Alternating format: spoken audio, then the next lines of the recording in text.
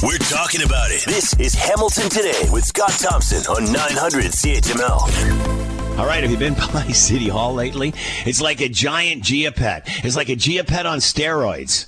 The municipal-led horticultural team has outdone itself. That's an understatement, using the annual gardening display at Hamilton City Hall to mark the beginning of football season, wheeling out Stripes, a 10-foot tiger cat made up of some 2,000 individual local plants of varying types to mark the upcoming better weather. But Stripes, how does this all happen? How does it work? How do you do this? Let's bring in Trevor Farron, founder of Image Metal Art, Dundas, Ontario, and here now. Trevor, thanks for the time. Hope you're well.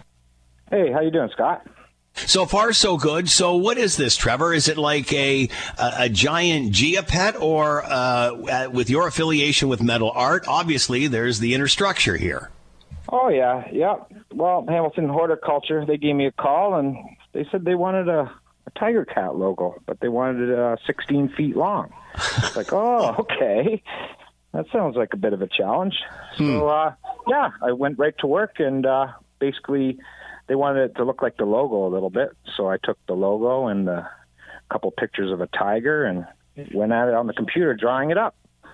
Yeah, so I started that way. Anyway. So explain that a bit. What is the process? So obviously, you did it on the computer and drew it up. That sounds like easy peasy. I'm sure it isn't. Take us through a bit of that process. I know. I got 30 years experience. I'm making it sound easy, but it's really challenging. But so describe the process of designing this on the computer. What you do. Okay, well, basically, I throw the logo on the computer, just a picture, right? And I put it on my CAD program. So the CAD program is basically a program that will CNC cut out all my parts.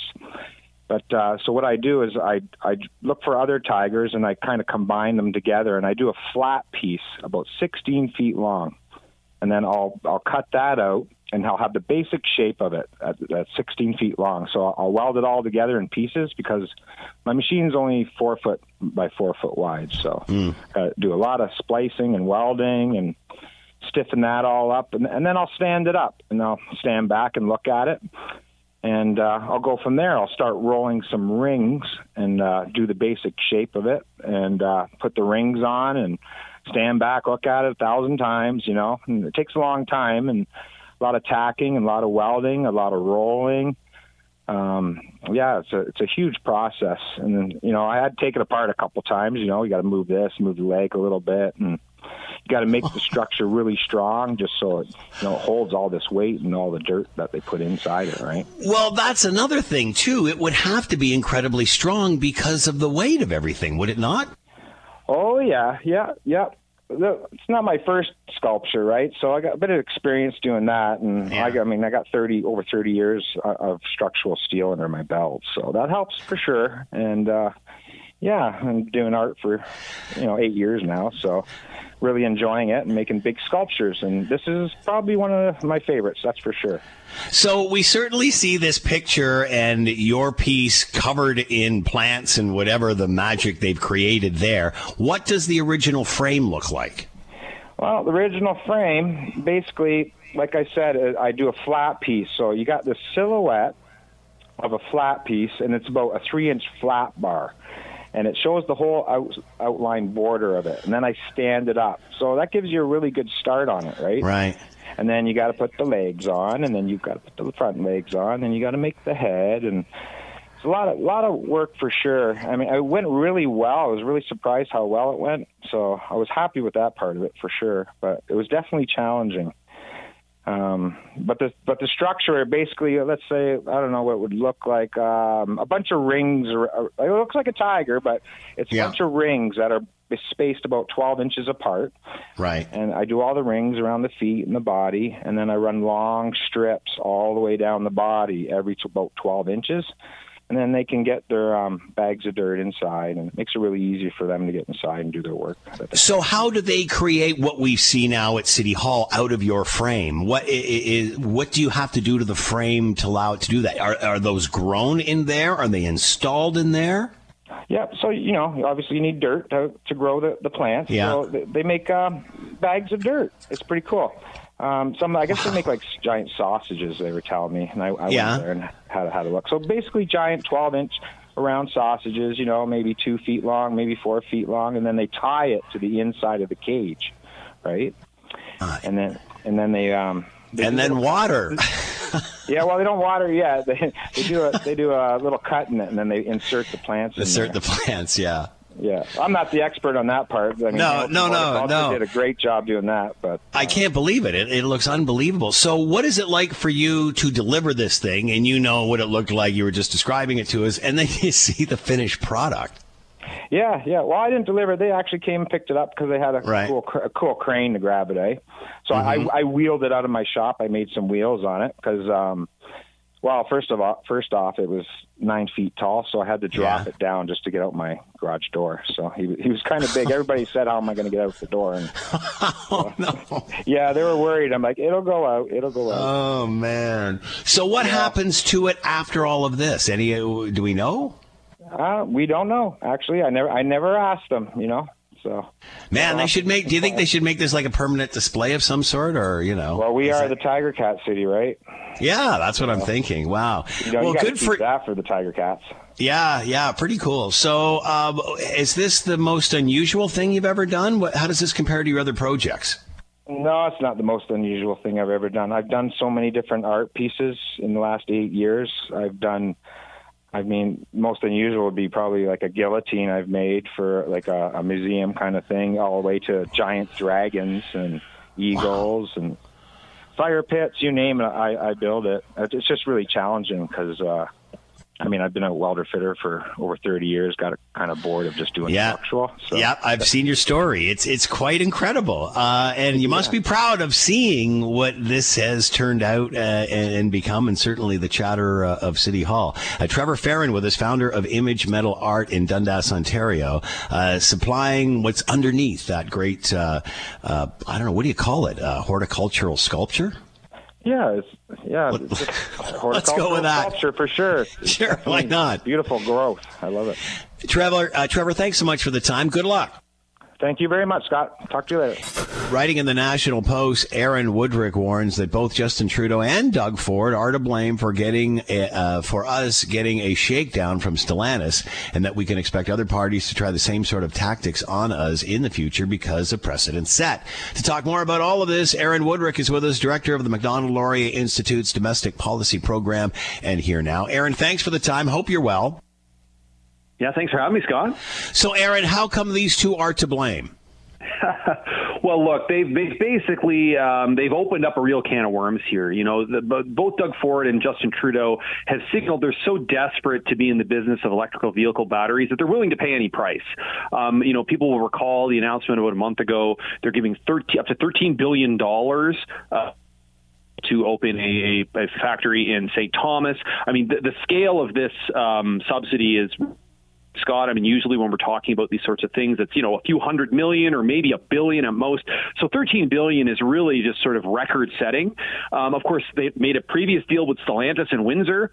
Now Stellantis has noticed that VW got a much better deal. And so they halted work on their factory. And it now looks like Mr. Ford and Mr. Trudeau are prepared to pony up a similar amount to Stellantis. So this is, we're just talking about unprecedented sums of money. And this is public money. This is money that's not going to be spent on the normal things that we pay taxes for, whether it's roads or hospitals or schools. So I think that should probably be of a lot of concern to a lot of Canadians. I got to play devil's advocate here, Aaron. What about that's what the U.S. are doing? We're keeping up with the neighbors. If we don't do this, they'll go over to the U.S. Yeah, that's the argument. And my response is that it presumes we have to be in the electrical battery business. The question is just how much, if you're going to pay to play, what price is too high? At what point does it become not worth it to play the game? And, when we're trying to go toe-to-toe with the United States, this is a country with 10 times the population, an economy that's more than 10 times our size. It's going to be really hard to do that. And you're seeing that right now by the game that's being played with these batteries. We're going to be spending more on two electric vehicle battery factories in Ontario than we do in the entire Canadian military. That is just an eye-watering sum of money. And I think a lot of people are right to question whether it's really worth it.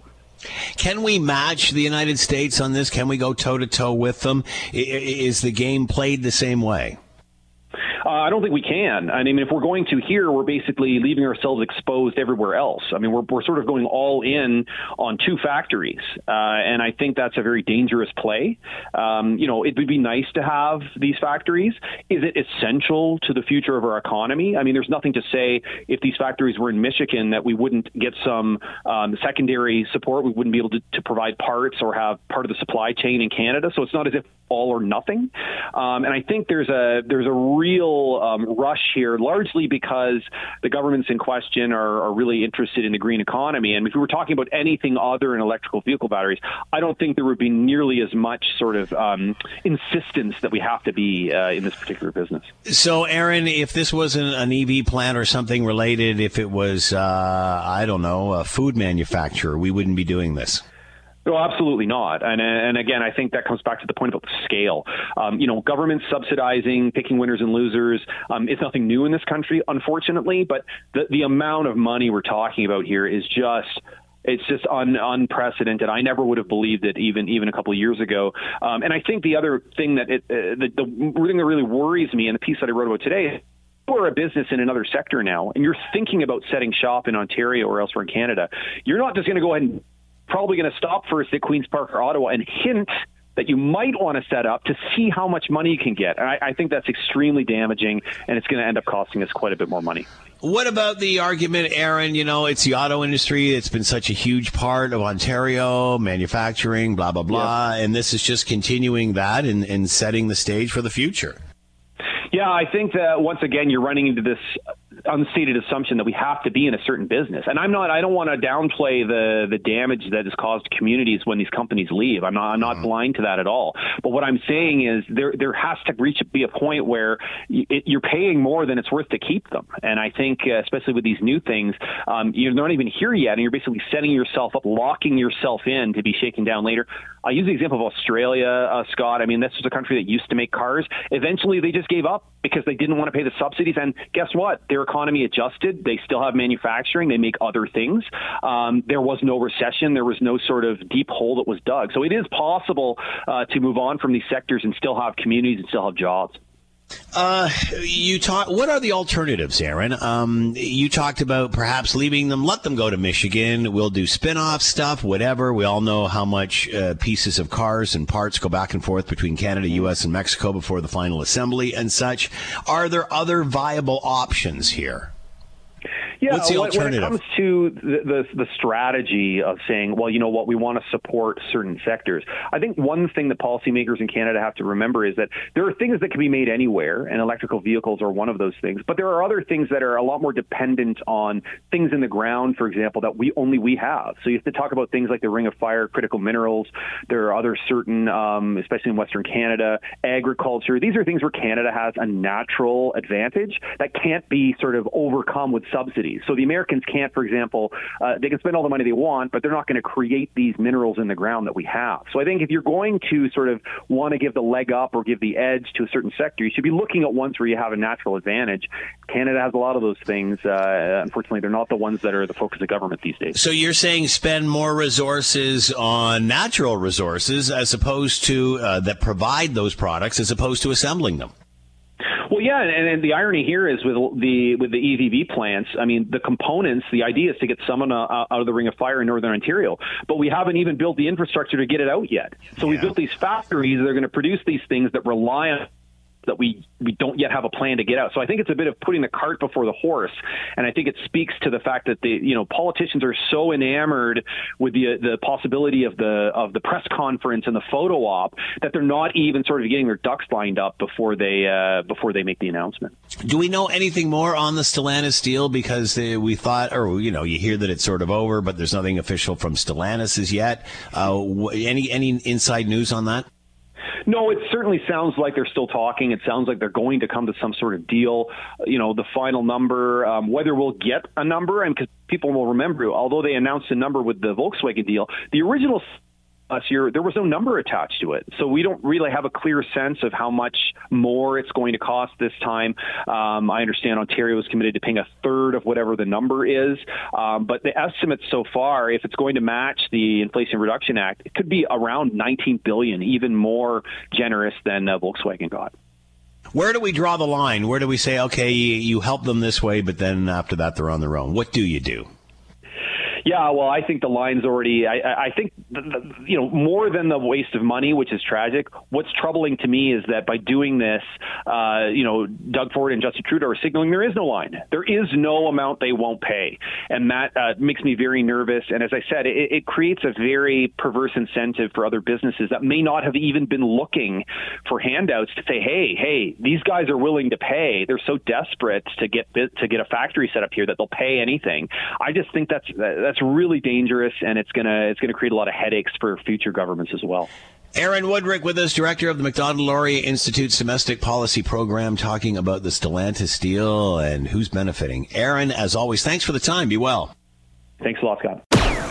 You're listening to the Hamilton Today podcast from 900 CHML. Soldiers with 5 Canadian regiments based in Hamilton will be retracing the 1813 steps of the British Army this weekend. Fees for the 2023 edition of the Battle of Stony Creek reenactment have been waived for the outing. To find out more, Brenda Branch is with us, event lead for the Battle of Stony Creek reenactment, marketing and promotions officer, planning development, tourism and culture. That's a long one. City of Hamilton. Brenda, how are you today? I'm very well, Scott. How are you doing? So far, so good. Man, you're going to have a good weekend for it. That looks good. We certainly are, and the temperatures are supposed to go down for the weekend, which is definitely a relief. All right, so before we get into this and what it's all about, give us the logistics, the whens, wheres, the ifs, how it's when it's all happening, how we get there. Okay, so Saturday we are on from 10 a.m. to 10 p.m. Battle reenactments are at 3:30 and 8:30 on Saturday.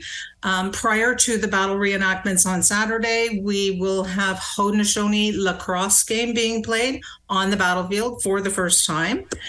So we're excited about that, and some Indigenous singing and dancing as well on the battlefield. On Sunday, we are on from 10 a.m. to 4:30 p.m., and the battle reenactment is at 2 o'clock. And why is it free this year? It actually has been free since 2017, since Canada 150.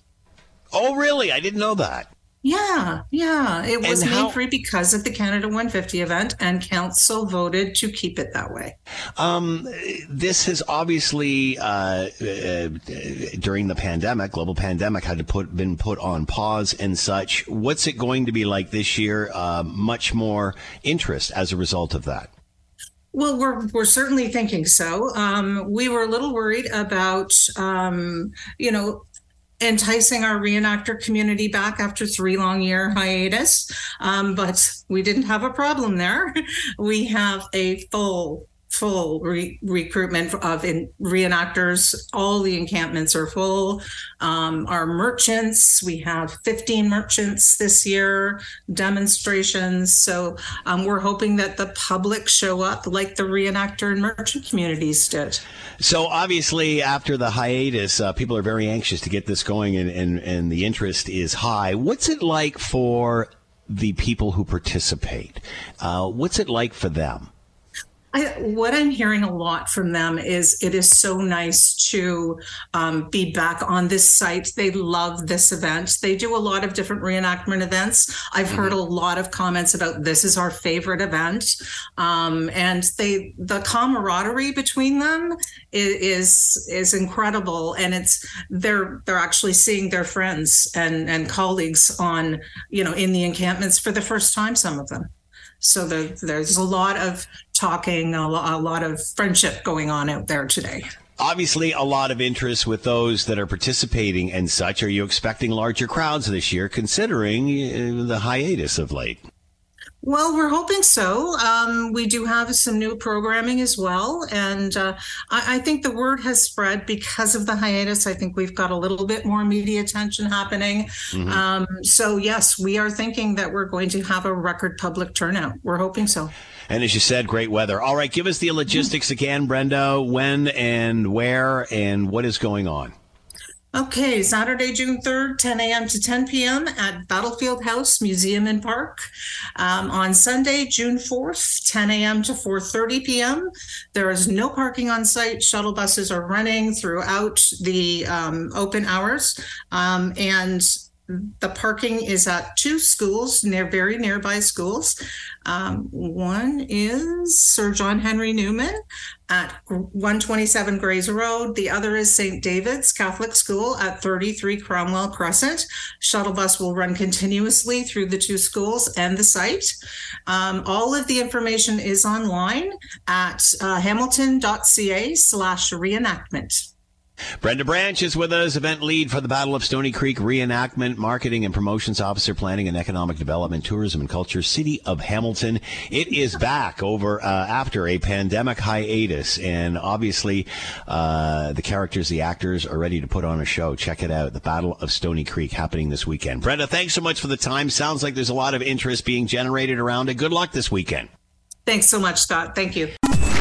When there's an issue, Scott is all in on getting to the heart of it. This is Hamilton Today with Scott Thompson on Hamilton's News Today's Talk 900 CHML. What are Justin Trudeau's options as the Liberals and David Johnston are pushed further into the corner? David Johnston said, nope, he's staying put. Justin Trudeau doubling down on David Johnston. We'll talk to the leader of the NDP coming up next hour and find out what his options are and what he plans to do next. I'm sure he will play his cards close to his chest. Henry Jasek with us, professor of political science at McMaster University, here now. Henry, thanks for the time. Hope you're well. Thank you very much, Scott. Hey, Henry, if you were sitting down with Jagmeet Singh right now, what would you ask him? Well, I'm asking him, is he talking to the Prime Minister? Obviously, this is a real big mess for the Prime Minister and to a certain extent to Jagmeet Singh. And I think really they need they need to put their heads together and say, okay, we got to make a solution here. This is, what is going on, in terms of trust about our elections is not working very well. People are very unhappy, and we've got to do something here. And we've got to do something more than just yell at each other. We've got to come up with a solution. So I'd ask him, is he talking to the Prime Minister about any solutions? And does he have any solution in mind that he can give the Prime Minister to get, sort of lower the temperature? The ball really is in Jagmeet Singh's court at this point, isn't it? He's got some power, some leverage here. He does, and but an important skill he needs right now is to basically use maybe a lawyer's skill. Talk to the Prime Minister as if he were his client, and saying, "Listen, we're in a difficult position. We've got to come up with something new. We've got to make some concessions and find a way out of this. We just can't basically keep going with this yelling matches back and forth, saying that the Prime Minister says, I'm not going to change anything I'm doing, and the NDP saying they want him to make some important changes, and nothing seems to be happening. And I think this is time for a private conversation between the lawyer and his client, and saying, we've got to come up with something. It's interesting you're saying that using a lawyer-client analogy here, and it's the Prime Minister who's the client. Yeah, he really is. I mean, because he's the one who's in the deepest trouble here, right? So, and Jagmeet is a lawyer, so I think, I'm sure he's had a lot of practice in doing this sort of thing, and I think I hope he recognizes that trying to come up with a solution right before in public right now is not going to work very well, because everybody is shouting at each other.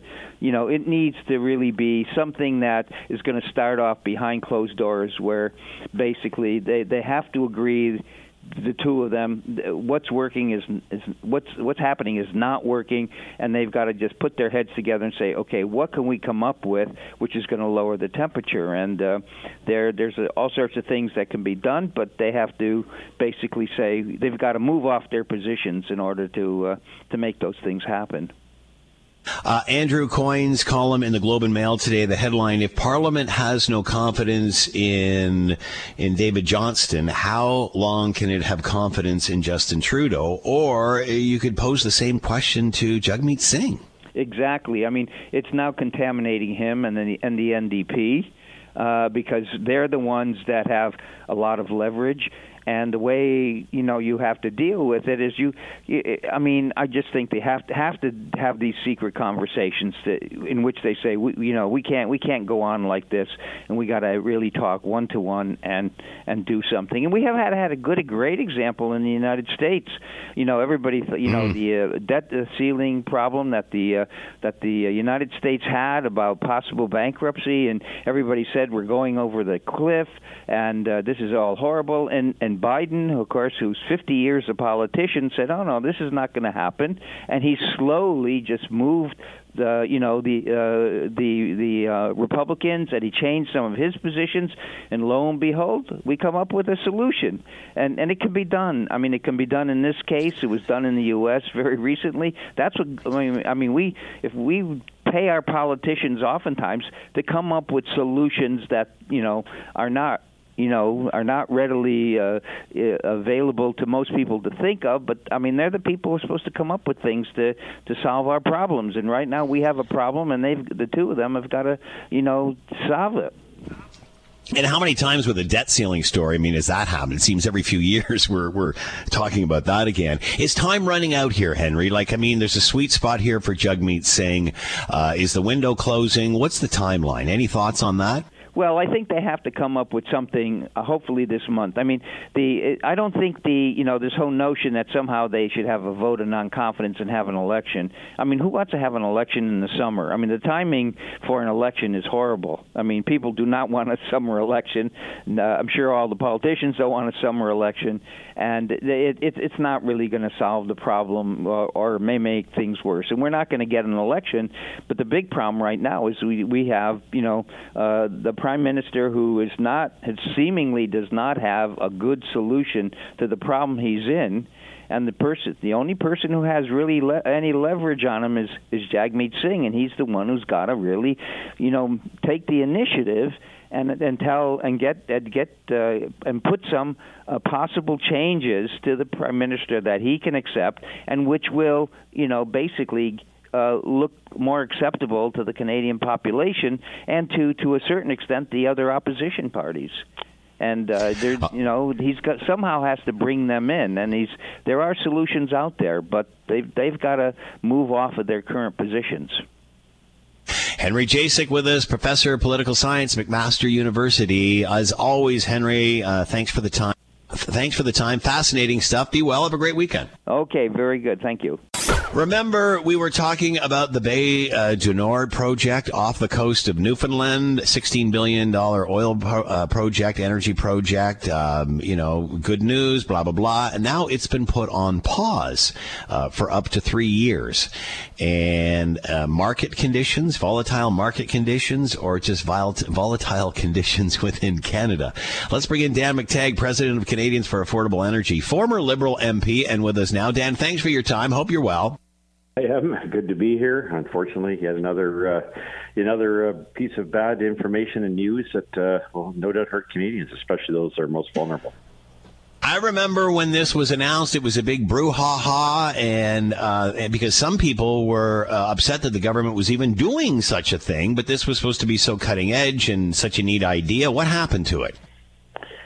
Well, it suffered from an indifferent government that sort of, gave just barely passing interest in this, in what would have otherwise been, a $10 billion royalty opportunity for both the province and the federal government, and create tens of thousands of jobs, probably about 10,000 person years of employment. It was important because it would also produce up to 200,000 barrels of oil a day. And in a market where it's $70-80 a barrel, you don't have to go too far to figure that out. That's $20 million injected every day, 18 million injected into the local economy. This would have obviously provided, much needed relief to a world that sees Russia increasingly sending its oil, as Saudi Arabia, to Asia, to China, and to India, and leaving North America really in Europe to fend for itself. So the timing on this was good. The economics, I thought, were reasonable. But, when you have an acrid environment in which you have any, potential for disruption, It's just not something where you want to risk your investment in Canada. Like so many other things, on the same day this decision was made on Wednesday, I was doing several interviews, as I always do weekly in Newfoundland, and I looked over my shoulder, and there was a West Cass in London, near London, Ontario, Wingham, that was shutting down. I remember when that plant opened up because of the cost of energy. This came about. It was just, one thing after another, a succession. And, of course, in the afternoon, the Prime Minister announcing, or at least rumor had it through Reuters or through Bloomberg, I'm not sure which one, that we had somehow found $19 billion to give to Stellantis after we, basically made a commitment for $13-14 billion for VW. We don't have the money to do these things. We're borrowing on something that's new, and we're basically throwing away what the world would give its right arm for. That's energy. And, of course, so a good number of people in Newfoundland, especially those who like voting for the federal Liberal Party, well, your opportunity just left. Now, basically, you can figure out if the hydrogen industry will work for you down the road. That's not going to happen anytime soon. A recent survey of global chief executive officers said 6 in 10 say that Canada is just not a great place to do business. Is it the same situation here? Is this market conditions or political conditions? Political conditions. And the market is being told to go pound sand, go somewhere else. There's no business case. You don't have to be really sophisticated to know that you have a federal government propped up by the NDP that hates oil and gas. And yet oil and gas is at the foundation of our society. And if you don't like it, fine, but try to do without it, and stop being such hypocrites. Stop eating, stop buying products from whatever, stop sipping back your lattes from Starbucks, and understand that food doesn't just magically grow out of pixie dust. All these things take a significant amount of energy, and if we think that energy is so bad, there is no replacement. Your windmills cost you $80 a kilowatt hour to run, and you're giving that money to grifters, and we're selling excess supply to the United States at 1 cent a kilowatt hour, taking a hit. You and I are paying the provincial government is taking a $6.5 billion hit every year because we don't want our utility rates to go to 27 cents a kilowatt hour. There is so much about what we have done that is so fundamentally wrong and unrealistic, and it's time for people to pull the veil of political correctness from their eyes and realize doing away with this industry simply diminishes the human condition, and that means every one of us here. I don't care where you live, anywhere in Canada. Without oil and gas, you're dead on a rock.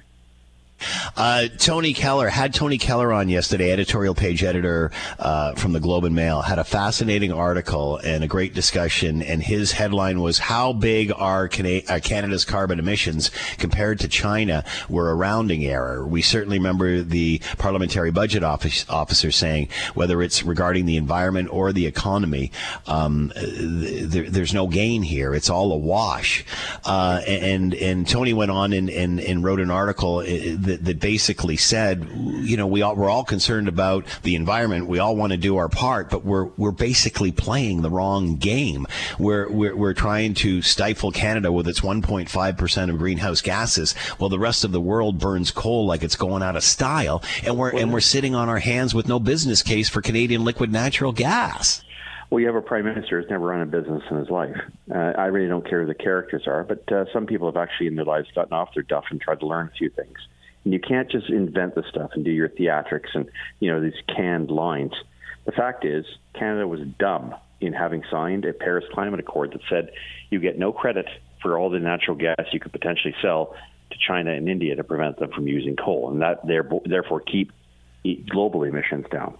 You're not allowed to do that anymore. You got to sit in your own corner and basically masochistically cut yourself to pieces before you get any kind of credit. That's not the way to run an international, that's not the way we do international treaties. And more importantly, Canada was the solution. We had 17 of the LNG projects up and running, ready to go.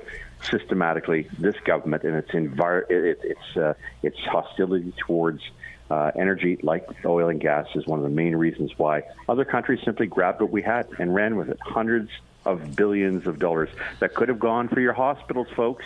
Don't bitch and complain about hospitals when you don't have the revenue, because you've killed the very golden goose that could have provided you with the funding to do those while making the rest of the world a much cleaner place. You have to be pretty stupid, and I'm being blunt here, Scott, not to realize this, or at least Trendy or Tony. The problem with climate bedwetting, which is what it is is unfortunately it has terrible consequences for Canadians, and they're now starting to learn a very painful lesson of going along with the woke. Are Canadians realizing that if they really want to make an impact on climate change, we're on the wrong track? I don't think we understand what a track looks like. Now, we were on the right track. We decided to jump off it and try to be something else. Look, the people who have most to benefit and who push this narrative are also the ones who make money free and secure in their government pensions. They don't care about ordinary people. Some would say that they're actually interested in depopulation. I don't know what the agenda is. All I know is that the result is not going to change anything. What we have in Canada is a solution that the rest of the world wants. We produce energy to the cleanest standards in the world, to the highest environmental, labor, Indigenous. All of those are checked off and met. Unfortunately, we're nice people, and we allow a handful of grifters to come in and beat us up legally and then take advantage of us by basically getting the federal government to give money to foundations who then turn themselves into charities and recycle money to go out and tell us what a bad job we're doing. It's actually, if you look at it, it's worse than a Ponzi scheme. It ought to be criminal. I think a new government will probably say that and start to cut these foundations where they need to be cut, and that's to put a fresh light on the fact that they're using their money to try to bamboozle the public as to just how ungreen we are. The truth is there. They're making a lot of money doing it. There's a handful of them doing it. And of course, you got 19, 20 billion bucks to throw around. Good to know that our grandchildren and great-grandchildren are going to wind up having to pay for that. Dan McTagg with us, President of Canadians for Affordable Energy, former Liberal MP. The Bay du Nord project put on pause. 4:45 news come. Oh, thank you, Dan. Have a great weekend. You too, Scott. All the best. You're listening to the Hamilton Today podcast from 900 CHML. All right, to get his take on everything political in the last week, let's bring in Tim Powers, Chairman, Summa Strategy Manager, Abacus Data, and with us now. Tim, thank you for the time. Hope you're well. Scott, I got to tell you, you'll love this. Yesterday I was in Newfoundland. I'm back in Ontario today, and who did I see? I swear, not making it up, but Alan Doyle. We were at the same event for a friend who was getting recognized. So there you go, buddy. An Alan Doyle sighting for real yesterday. And it wasn't even in a kitchen. Well, it was near one, but it wasn't in one. How's that? There you go. All right. So I'm dying to get your thoughts on this. We're going to have Jagmeet Singh coming up a little later on in the next hour, leader of the NDP. Obviously, he wants David Johnston to step aside, wants reaffirm the public inquiry. The big vote the other day, majority of House of Commons behind him. JT and David Johnston said, nope, that's it. What's his next move? What does he do now? Well, if he's really serious about it, he's got a big move he can play, and that is withdraw his support of the Liberal government, or say that he will, unless Mr. Johnson steps aside. I mean, that he's being a bit of a paper tiger at the moment. He's wanting to have it both ways, right? He doesn't want to be offside of the other opposition parties who said Mr. Johnson has to go. But he also doesn't want the government to fall at the moment because, assumedly, he thinks there's still some political benefit in that. As I've learned in life, and I'm sure it's true of you, Scott, it's pretty hard to have it both ways in a sustainable fashion. It certainly appears like he is driving the bus. Is that window closing, though? Would Justin Trudeau rather go to an election or go to a private or a public inquiry? I don't think the Prime Minister necessarily wants to go to an election now. Look, I don't think he wanted. I don't think neither Justin Trudeau nor Jagmeet Singh see the value, I suspect, of having an election on this, and it wouldn't be about this. I think it would start this way, but then it would turn into other things. But I think Mr. Singh feels he can take this particular position because, again, while there are polls that are saying that people are paying attention and people only, 27-28% of Canadians think Mr. Johnson has the credibility to remain, that it's not the number one driving issue. And as I think I said to you the last time we talked earlier in the week, I mean, the big rumor around here, which probably works for Mr. Singh as well as it does Mr. Trudeau, is that the government is going to prorogue after they finish the June session of Parliament, which is likely done in 2 weeks. So I think Mr. Singh also wants the clock to run out on this, Scott. Is a public inquiry coming, do you think? Doesn't feel like it at the moment. I don't know. I think, maybe if there's more stories like the one Mr. O'Toole shared with the Canadian public, it will come. But I think they're all trying to run the clock out, and some are to come, and people to forget about this. We'll see if those in the security establishment who've been pushing out stories that have kept this alive, if they have the same view. I don't think they necessarily will, but there's no buzz that an inquiry is imminent here in Ottawa. Andrew Coyne, interesting article in the Globe and Mail today. If Parliament has no confidence in David Johnston, how long can it have confidence in Justin Trudeau? Same question for Jagmeet Singh. Well, exactly. So, Mr. Singh, you have the same complaint as Mr. Blanchet and Mr. Poilievre around this, but you have the ability to change the dynamic. So why aren't you? You should ask him that when it comes. I think what he will say to you is, because I heard him answer this yesterday, we need to make sure that the election can be run safely whenever it comes. Well, there's nothing, even including what we've heard from Mr. Johnson and others, to suggest that yes, there was interference in 2019 and 2023, or 2021, excuse me, but the mechanisms that were there generally work. So I suspect you'll get that answer, Scott. But if he says a different one, you'll have some news. That being said, we've gone through the last two elections, and there's been clearly interference, and everybody says that this has been going on for decades and will continue for decades. So what do we do? Just hold off elections until,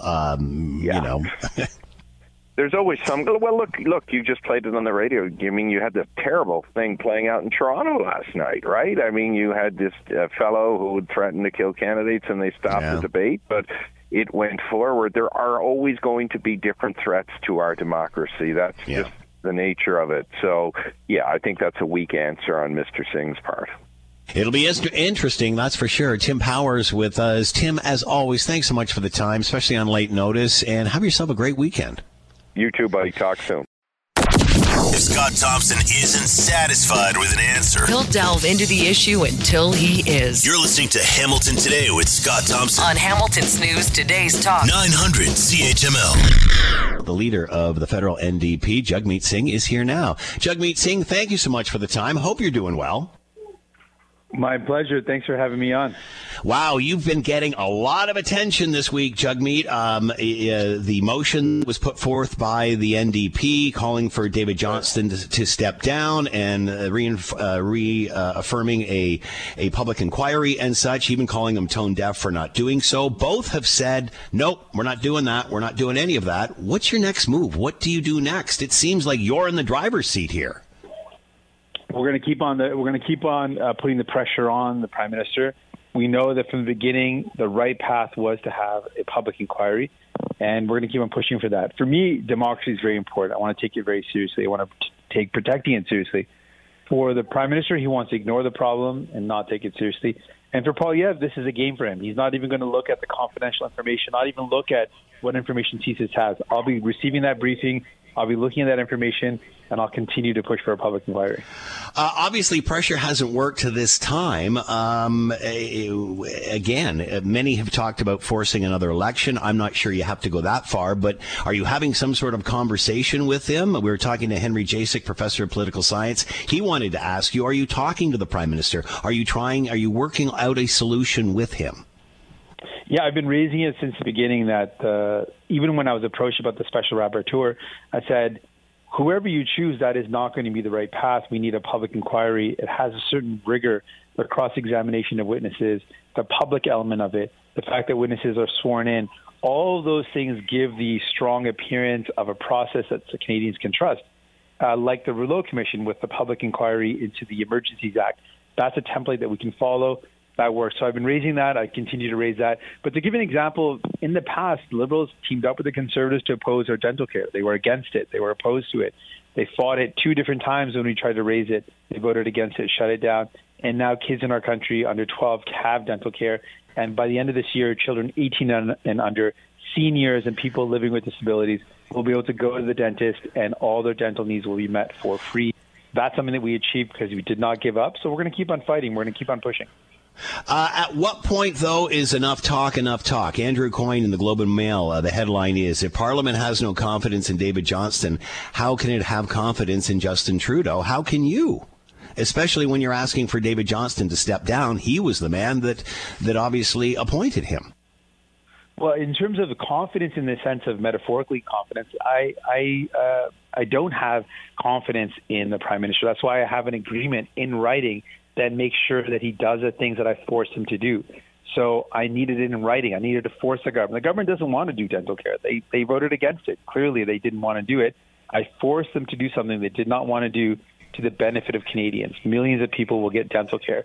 So the reason why I'm able to work in this minority government is because we forced them to put in writing the things that they're going to do for us. They're, in fact, supporting our agenda, which is to help Canadians with better protection for workers, dental care, moving forward with pharmacare, and a host of other steps that we're taking. So we're forcing this government to do things they wouldn't otherwise do. I don't have confidence that they would do these things. That's why I needed it in writing to force them.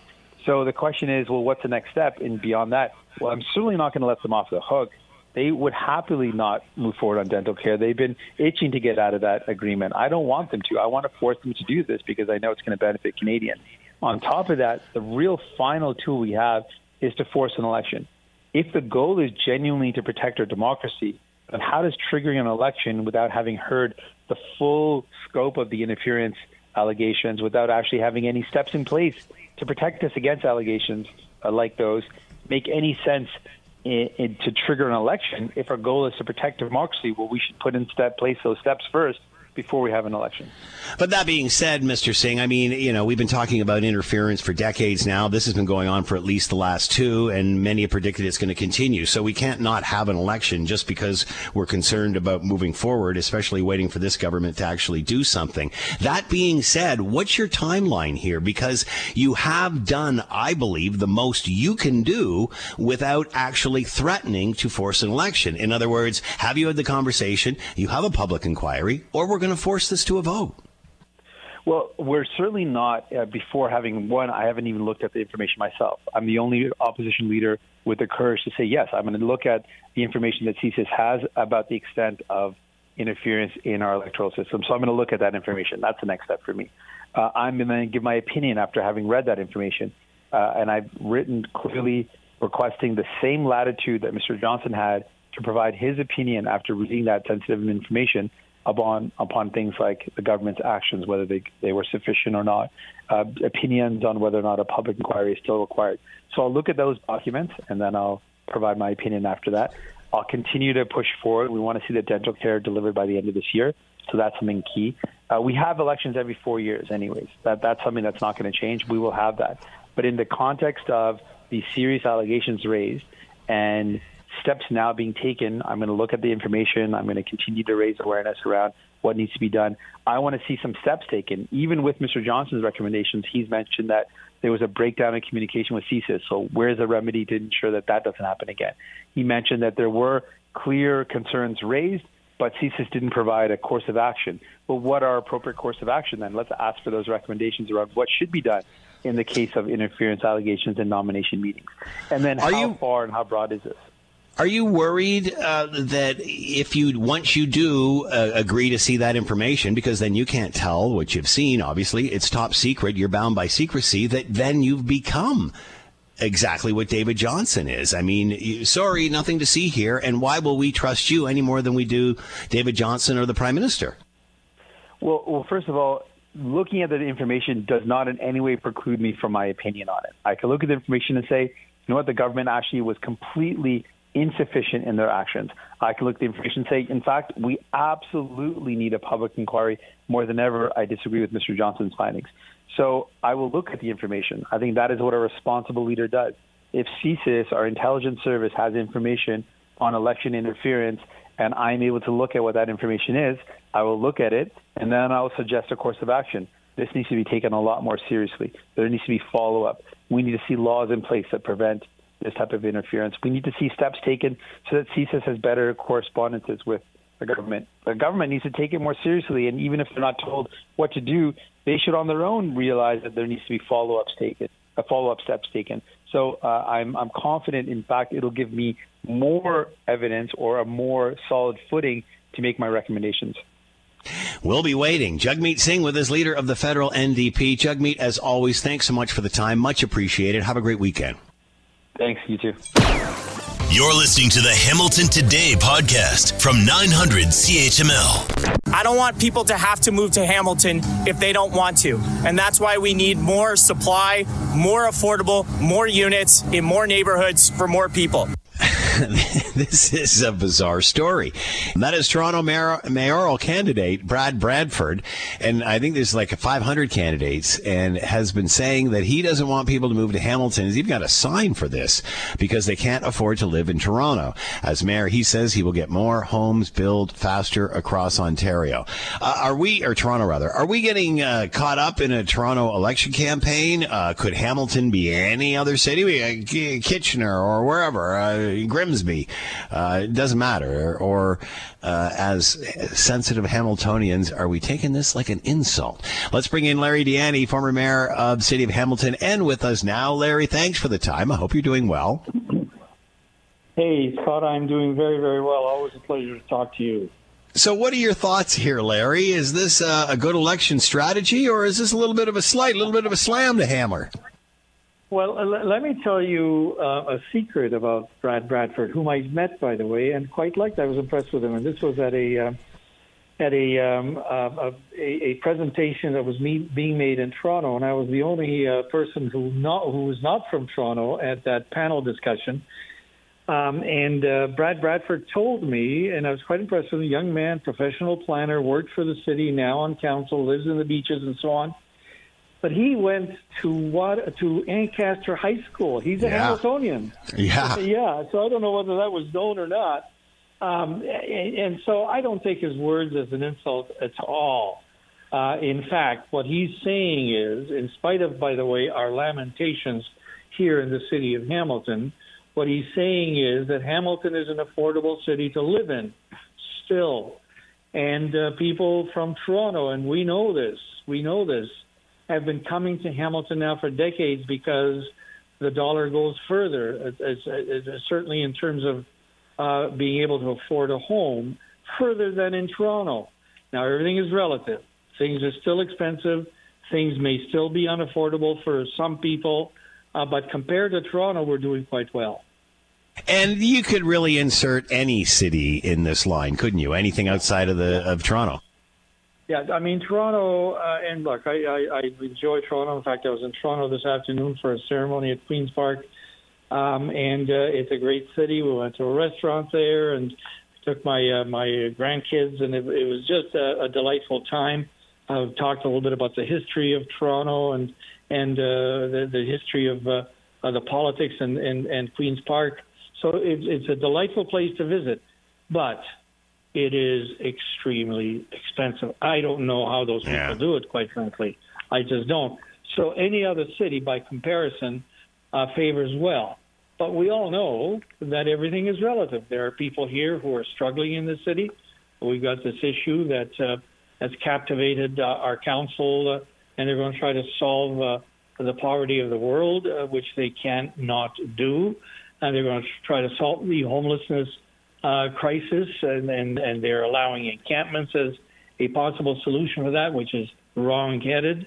But having said all of that, there are problems. There are problems in any community. In Hamilton, things are still pretty good for the majority of us. Is this, do you think, getting more play in Hamilton than it is in Toronto? I'm sure it's being ignored in Toronto. As I say, I was there speaking to Torontonians today, from all walks of life, by the way, and people who were at Queen's Park for a ceremony, and so consequently people who are aware of the political realities. It seems to me that the mayoral election in Toronto is a bit of a yawn. It's going to happen. Somebody's going to get elected, but it's not something that's electrifying the public there. And so people are trying different ways, candidates that is, are trying different ways to attract attention. And this was Brad's way. And again, I think what he was saying is, as mayor, I'm going to make things affordable. People are now having to drive to Hamilton, and they may not want to be going to Hamilton. I want them to stay here and be able to afford the city. That's the message. Will it carry? I don't know. We'll see what happens with Brad's election prospects. As mayor, he says, I will get more homes built faster all across Toronto. You know what it's like to be a mayor and how difficult that can be. How would he do that? Well, and you know that there's this whole narrative around building homes, and it's starting with Mr. Ford, by the way, and his government in terms of the More Homes Faster Act, or whatever they call the legislation that also has incursions on the green belt and so on. That somehow these people are going to wave their magic wand and get homes built faster. Now, there's no question that there is red tape in terms of development.